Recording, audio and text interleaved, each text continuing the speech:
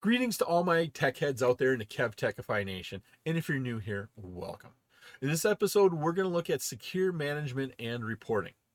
We'll be discussing types of management access and out-of-band and in-band access. This episode is part of my series on network security. I'm Kevin here at KevTechify. Let's get this adventure started.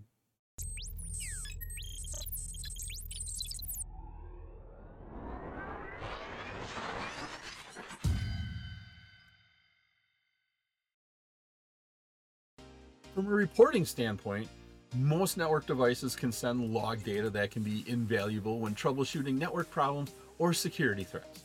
This data can be viewed in real time, on demand, or in scheduled reports. Now, when you're logging and managing this information, the information flow between management hosts, the point where the data is collected, and the management devices, it can take two different paths. First one here is in-band. So this is an example of in-band here. Information here flows across an enterprise production network, the internet, or even both of them on regular data channels. It shares the bandwidth of your network. So we have our production network and we're collecting data on this. And what happens is it flows across your network. This is where all of your other traffic is going, all of your data on your network that all your end users are using, it flows across here. All of these log information, it's flowing across that same network. So it's using your bandwidth of your network. It is inside the bandwidth of your network. It is in band. That's where we get the idea of in band. Now, this is called out of band. So out of band. Sometimes people abbreviate it as OOB. Out of band here is information flows on a dedicated management network on which no production traffic goes. So we have your dedicated network here. And none of this logging traffic goes across here. What we have here is either a separate network or this could be console connections to all of your devices. This information flows not on your bandwidth. It flows outside of the bandwidth of your normal network. This is where we get out of bandwidth. So it's not on your bandwidth, it's outside of your bandwidth. As a general rule, for security purposes, out-of-band management is appropriate for large enterprise networks. However, it's not always a desirable solution. You have to have either a separate network, so you have to maintain a second network, or you have to have connections to your console ports, and you have to collect data that way. Now, the decision to use out-of-band management depends on the type of management applications you're running, and also the protocols that you're being monitored.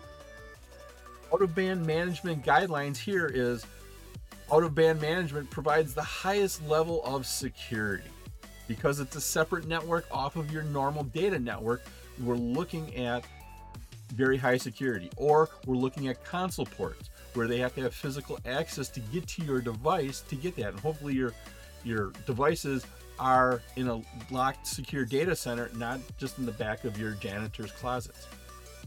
Next here, mitigate the risk of passing insecure management protocols over a production network. Sometimes you can't get away from using these insecure management protocols. And Telnet, I'm looking at you on this one. Sometimes you have some old equipment, maybe you even have some poorly written or designed equipment that only uses Telnet. Telnet sends that information across your network in clear text. So if somebody had access to your network, they could see that clear text being sent. That's why sending it on an out-of-band management path, console ports, a separate network, is considered more secure. In-band management here is recommended in smaller networks as a means of achieving a more cost-effective security deployment. In such architectures here, management traffic flows in-band in all cases. So it flows inside the bandwidth of your network. It shares that bandwidth that the rest of your data, your user traffic shares. It is made as secure as possible using secure management protocols such as SSH. You want to use SSH, you don't want to use Telnet. Now, In-band management guidelines here are apply only to devices that need to be managed or monitored. So you have to make that decision. What am I going to monitor?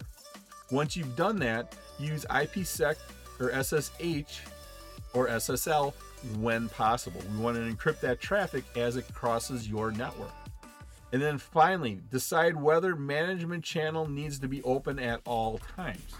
Do we need to monitor this all the time, or can we monitor it for a period and then turn off that management?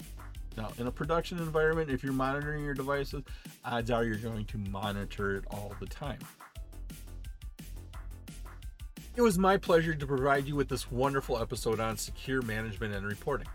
If you like this episode and you got value out of it, and depending upon the platform you're using, please click that like button, give a 5-star rating, leave a comment. This all helps me bring you more great content. Please take a minute to subscribe to my channel and click that notification bell. All my socials and contact information are on my website, KevTechify.com, and you can get all of these episodes in video and podcast form.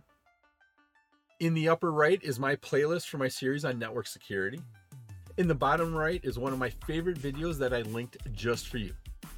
Thank you so much for watching this episode on my series on network security. Once again, I'm Kevin.